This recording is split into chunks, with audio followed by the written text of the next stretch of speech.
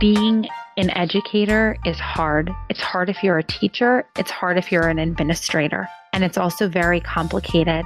Hi, and welcome to Field Trip, the podcast where we share stories of excellence, innovation, and creative problem solving from school and district leaders. And then we dig into what they've learned. We need our teams to be places where we can bring what we're struggling with, and it can be a safe place where we can collaborate on a solution. Our education system desperately needs more of an understanding of adult development. Every episode, we bring you an interview with someone in K-12. It could be a superintendent, a principal, someone in HR or instruction who has a story worth sharing. We spread the word about great things happening in school systems all across America and highlight takeaways that you can bring to your own role. Principals cannot do this work all by themselves anymore. No one can. Superintendents can't either. We need each other. We need to grow and lift leadership in schools and in districts. And we cannot just expect that because someone is given a leadership role, that they can just do it. From Frontline Education, this is Field Trip.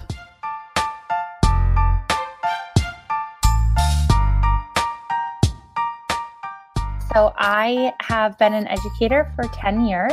That's Christy O'Connor. Christy is a school administrator about an hour west of New York City at Florham Park, which is a small K-8 suburban district in New Jersey. It's a district that's really committed right now to professional development and growth. Christy began her career as a teacher in the Bronx, and as time went on, she realized she cared not only about her own students, but about what happened beyond the walls of her classroom as well. I was a teacher who was in a really high-performing school district, and I can remember seeing things that I thought could be better. For instance, parent workshops or communication. And I remember I would go to my teammates who were really hardworking, lovely people. And I would say something like, you know what? The parents in my class just don't know how to support this new reading program. I think that it would be really helpful if we had a workshop for them. And I know you have requirements at home with your kids, with dropping them off. I'll do the workshop. Your parents can come. It'll be really great. It'll help us get more involvement. And the response that I would get would be, we love you, but don't do that because you're going to make all of us look bad.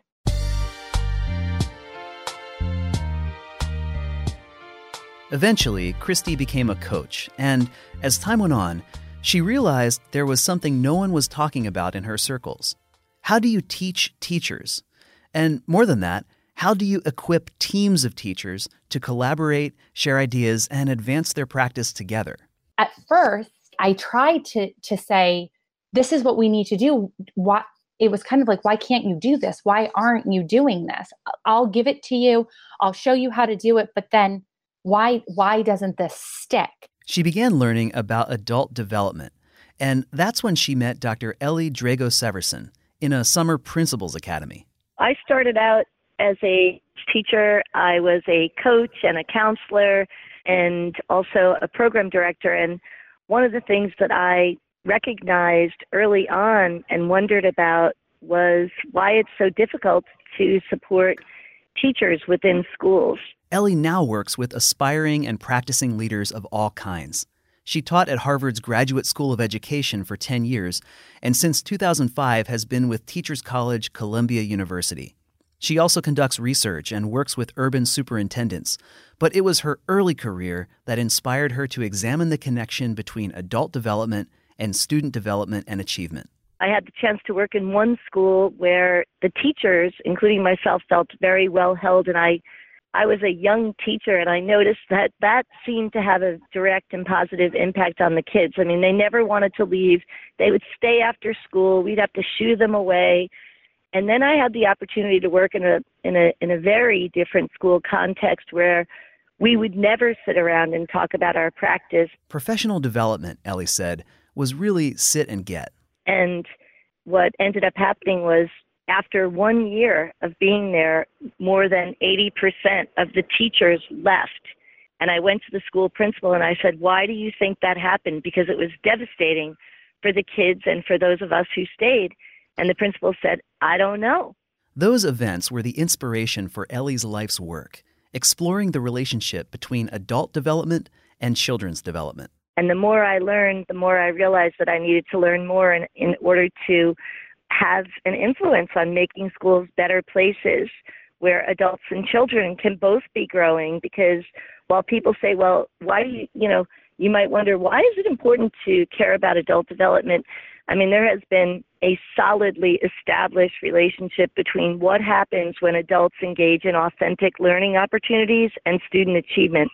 And the first person who actually really was able to make that connection explicitly through quantitative methods was Thomas Gutsy from the University of Kentucky. And that was in the early 90s. And since then, people have really started to focus more on, providing better professional learning and development opportunities for adults, understanding that if we do that well, that is going to help with teacher retention, principal retention, superintendent retention, and it's also going to dramatically impact student achievement, which is, part of the bottom line.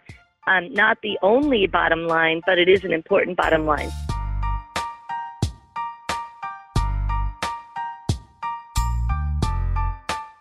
And Ellie's work, especially as it related to how teams of teachers can collaborate well together, really had an impact on Christy. Oh my goodness, I learned so much. The first thing that I learned was about developmental diversity.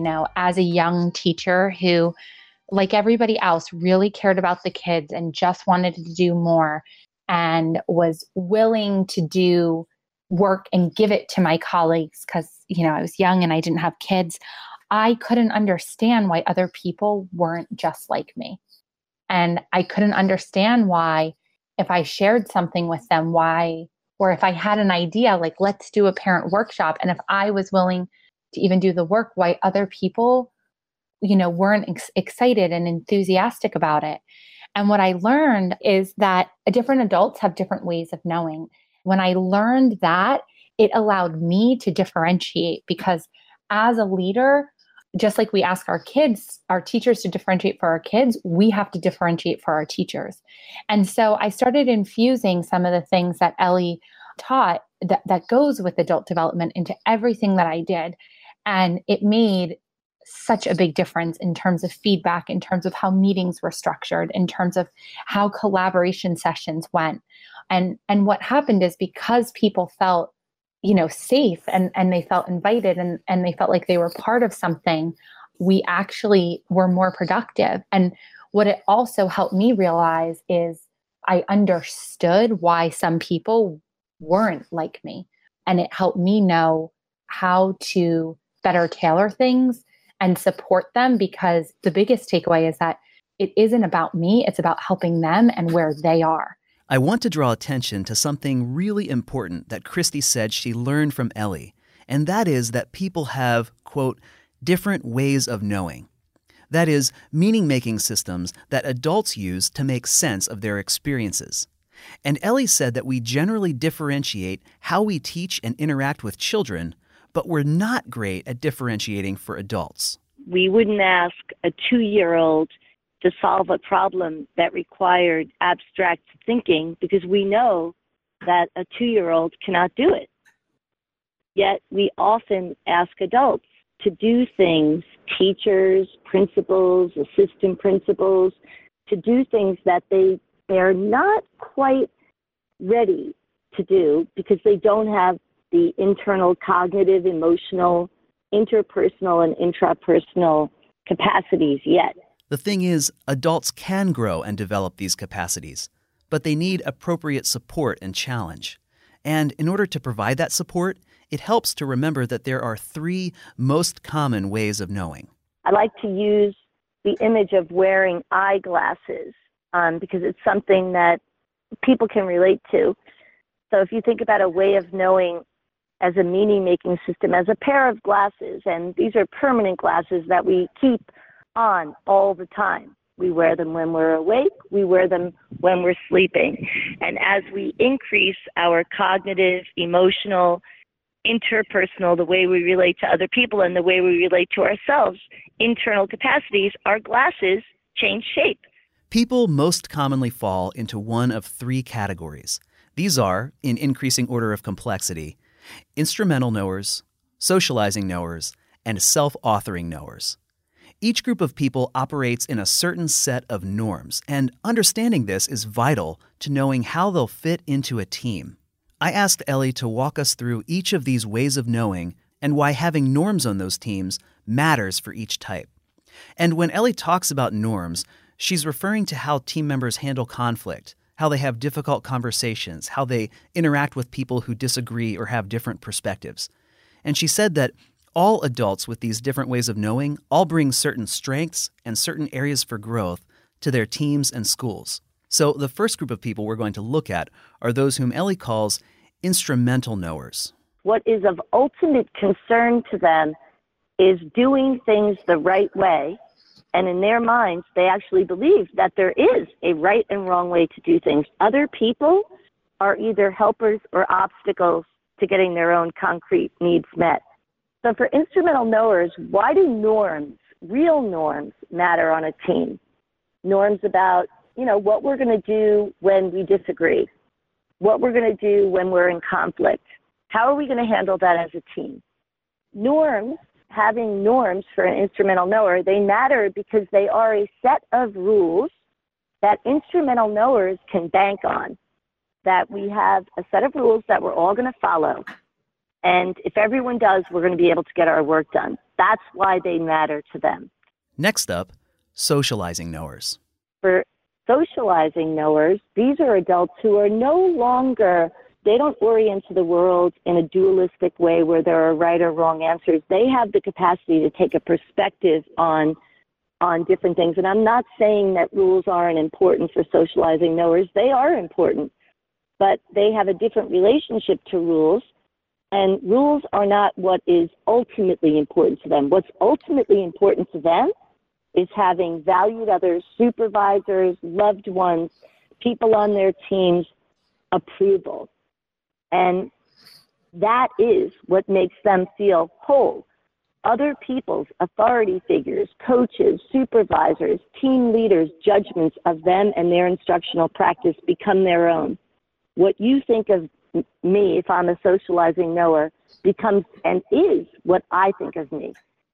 Having norms when working on a team creates a safe space where socializing knowers feel a little bit more comfortable saying what they really think and feel, which is a growing edge for a socializing knower. Why? Because what's at risk for them is if they say something that is in contrast to what a valued other thinks and feels, they worry that the relationship is going to fall apart.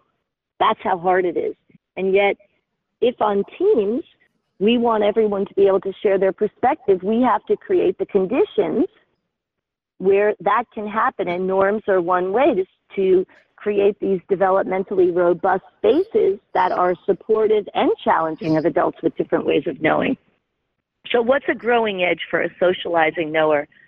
The growing edge is really to be able to look on the inside for what he or she or they should do, as opposed to only looking on the outside. And the last, most common way of knowing we'll look at are those who are self-authoring.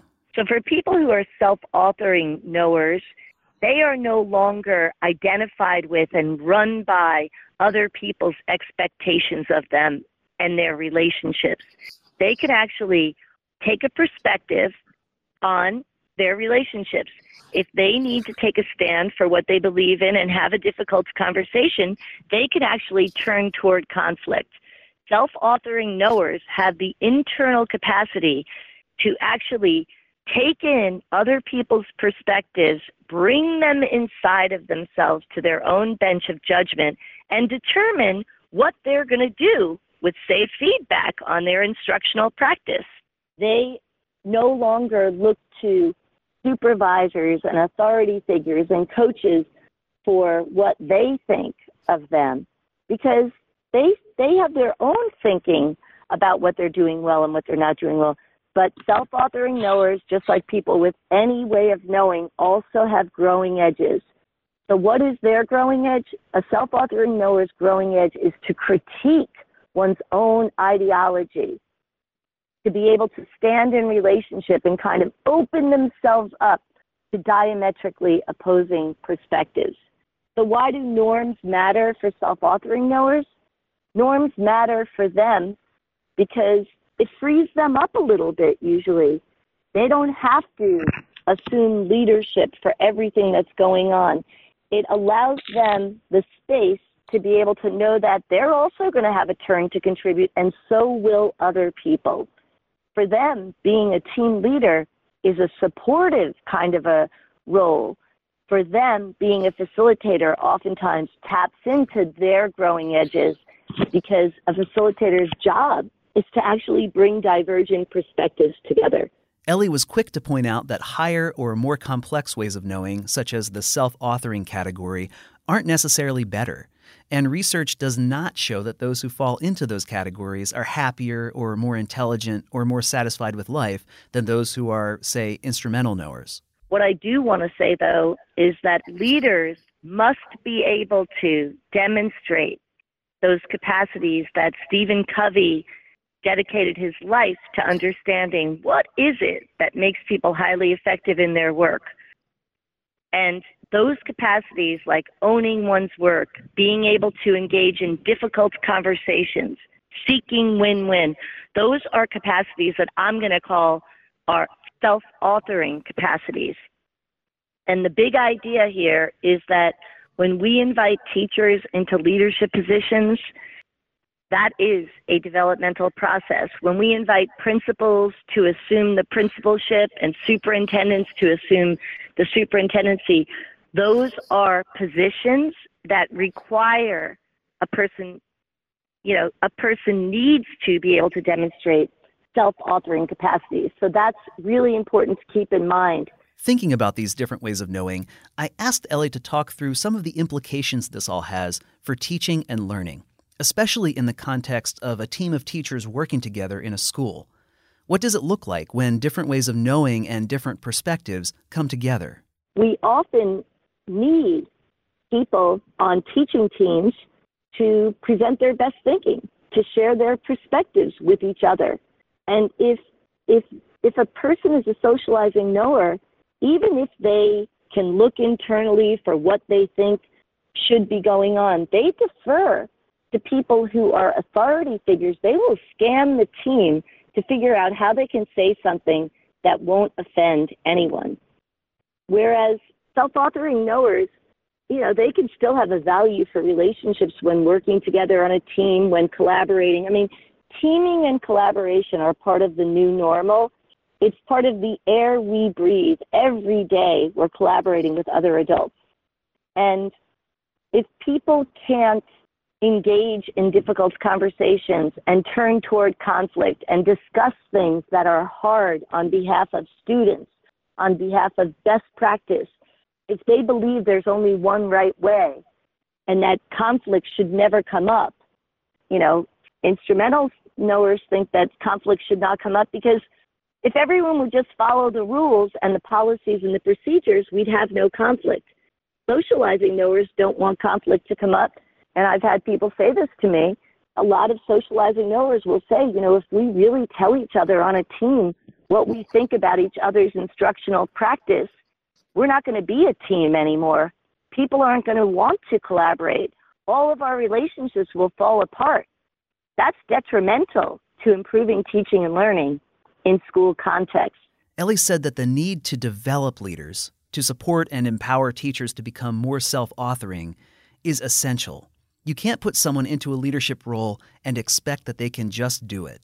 Becoming a leader is a developmental process. And that is why, one of the many reasons why the work that Christy is doing for those teachers, I have goosebumps all over in her district, and this is not the first time she's done it. She's not just giving them content.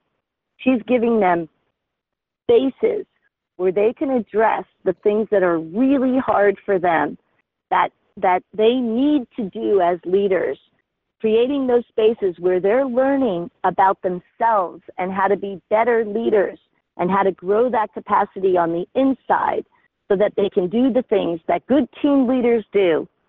that they can take stands for what they believe in, that they can engage in difficult conversations, not just with their colleagues, but also with their supervisors.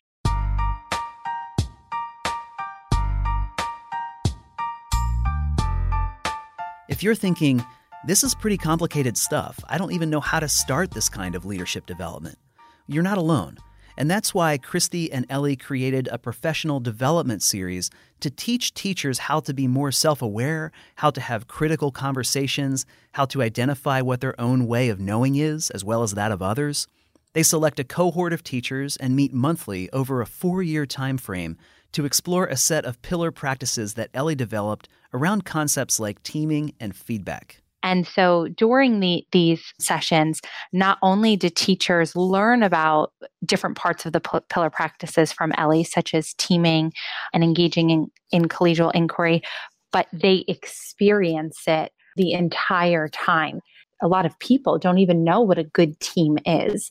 And we try to model that and practice a lot of the things that Ellie says will support teachers and teams. So we have norms, we have check-ins, we practice having critical conversations, we talk about things that are challenging for us.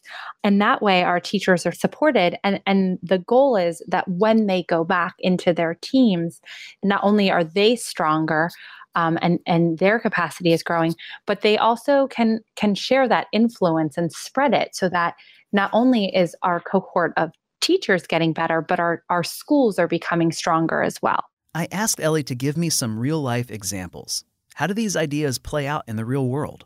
How does she see these different ways of knowing affect teams of teachers that she works with? So I think one very powerful example, teaming is really, really hard.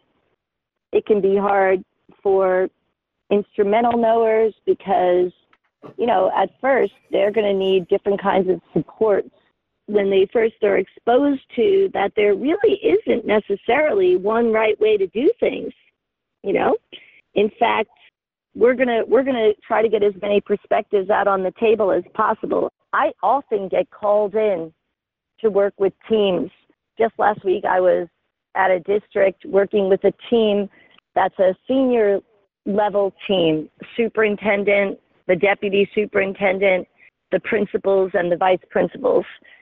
I mean, I get called in to work a lot with teams. And usually what will happen is people will call me and, can you teach us about, a developmental approach to feedback? That'll be the first conversation. That's why we want you to come in and work with us. This is a true story over the course of a year. Because we can't give feedback to each other. I say, okay, great. Have you developed norms? Oh yeah, we have norms, but they're fake norms. They don't really mean anything. Okay. And then we'll have a phone call where I'll be, I'm thinking of this one team. It's a team of 26. It's composed of deans, principals, assistant principals, district office people, and the superintendent. We'll have a phone call with a few key people, including the superintendent. After talking for about an hour or an hour and a half on that day, the superintendent told everyone that they could get off the phone. And she said, Ellie, really the problem here is that we have a little trust problem.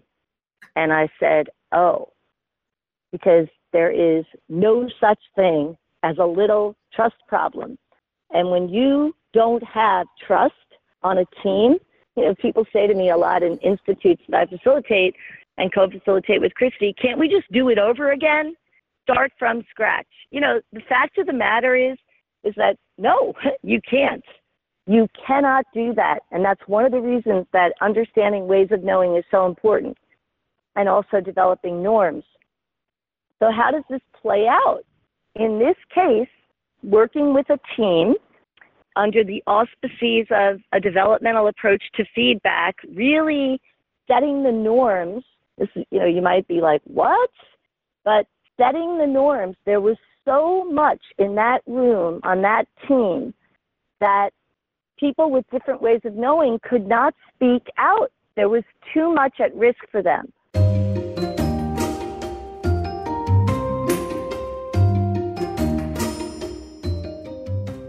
So understanding that you need to design even professional learning institutes like this, keeping in mind that you have to use a variety of different practices, invite people to write, invite people to pair up, invite them to have a choice to talk with their own small group, then bring it all to the center, develop norms in that way. That process took us 4 hours, but it completely shifted the way members of that team over time related to each other.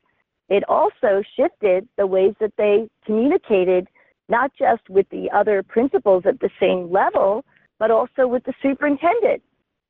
And I've been working with this team now for 3 years, and they are completely different. And I always have to remind them, do you remember what you were like 3 years ago?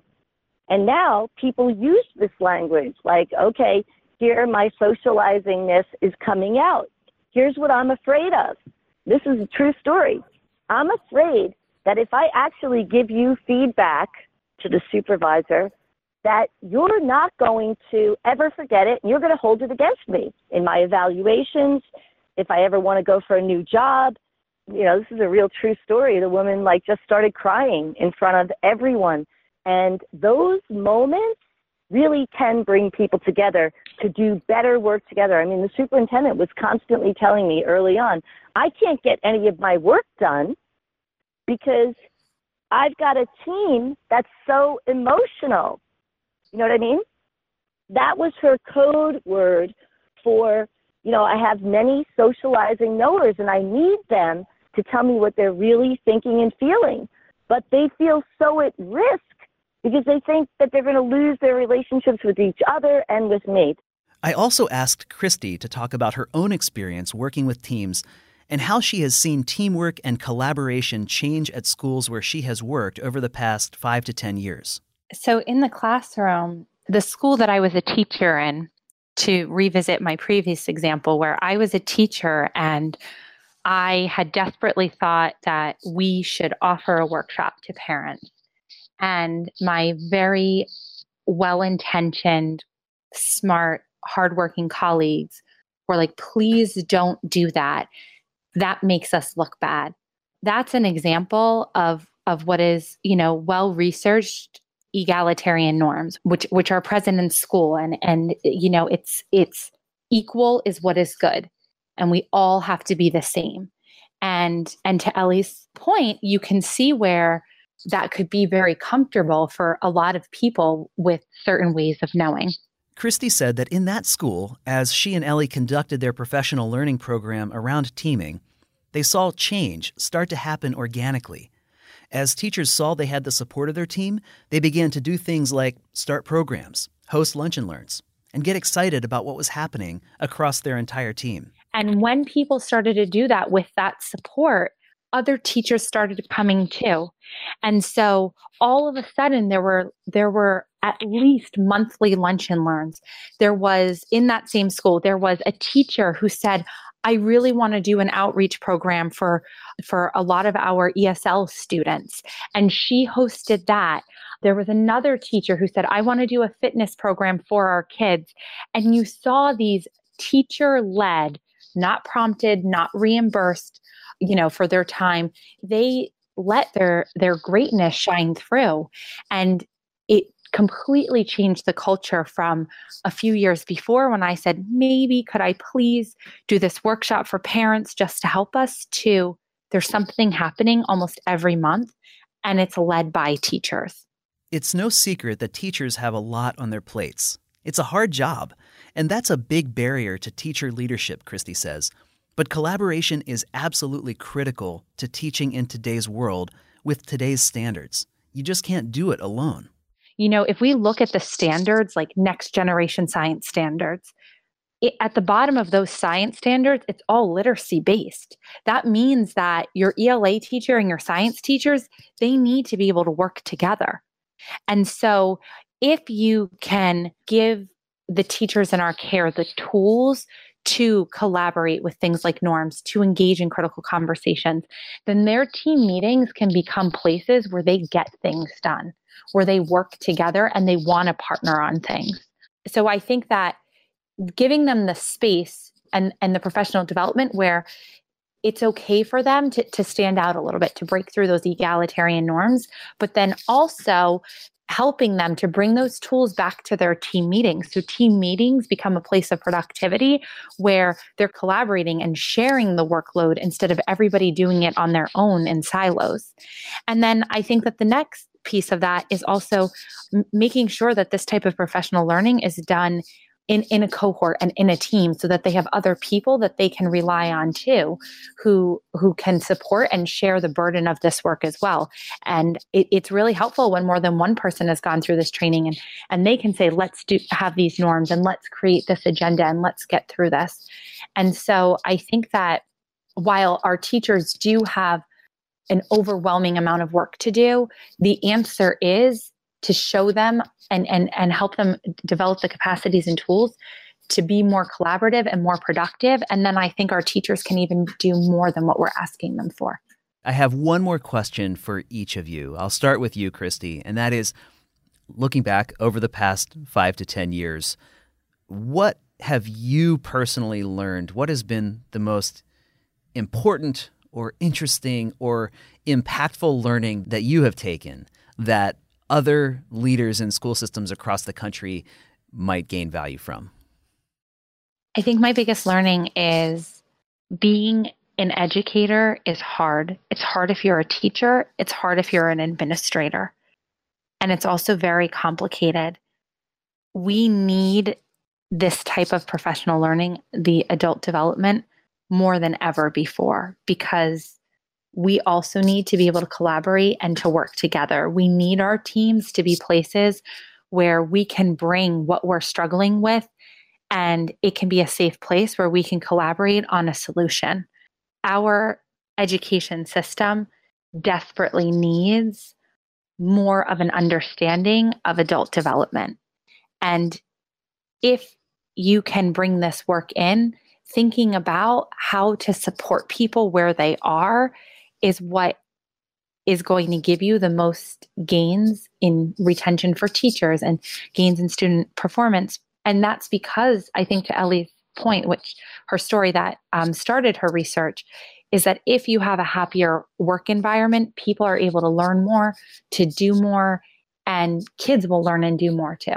And Ellie, I'd like to ask you, you have talked about a lot of really incredible stuff today.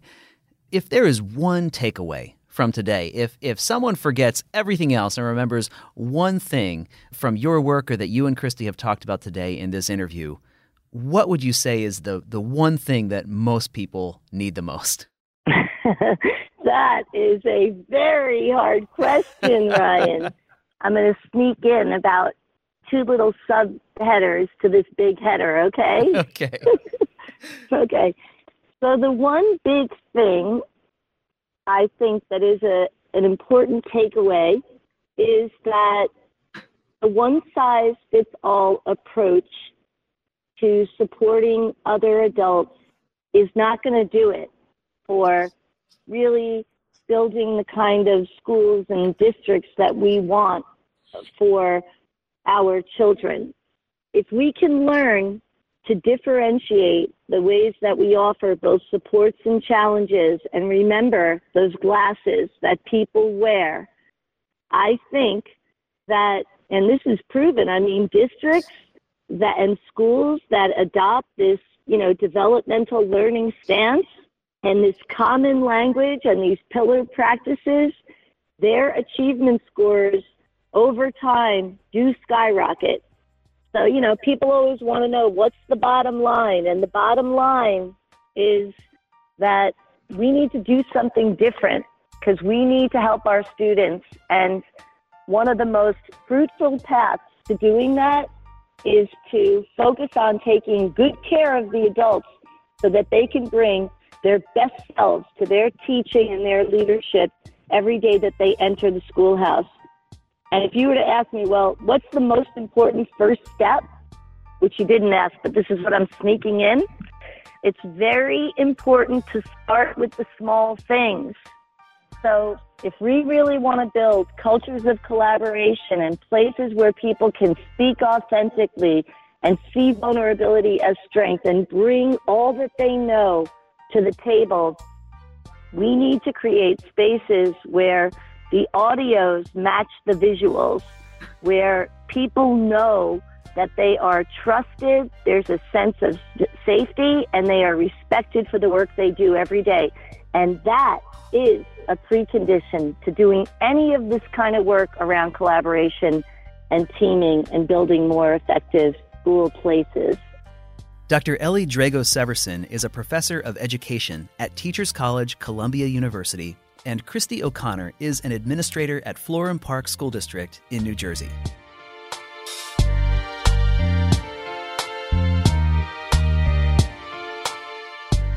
New episodes of Field Trip are released every 2 weeks. Don't miss a single one. Subscribe at Apple Podcasts, Google Play, or anywhere else you listen to podcasts. Field Trip is a podcast from Frontline Education. Frontline's industry-leading software is designed exclusively for K-12 and is built to help school systems recruit, hire, engage, develop, and retain their employees. For more information, visit frontlineeducation.com/fieldtrippodcast. For Frontline Education, I'm Ryan Estes. Thanks for listening, and have a great day.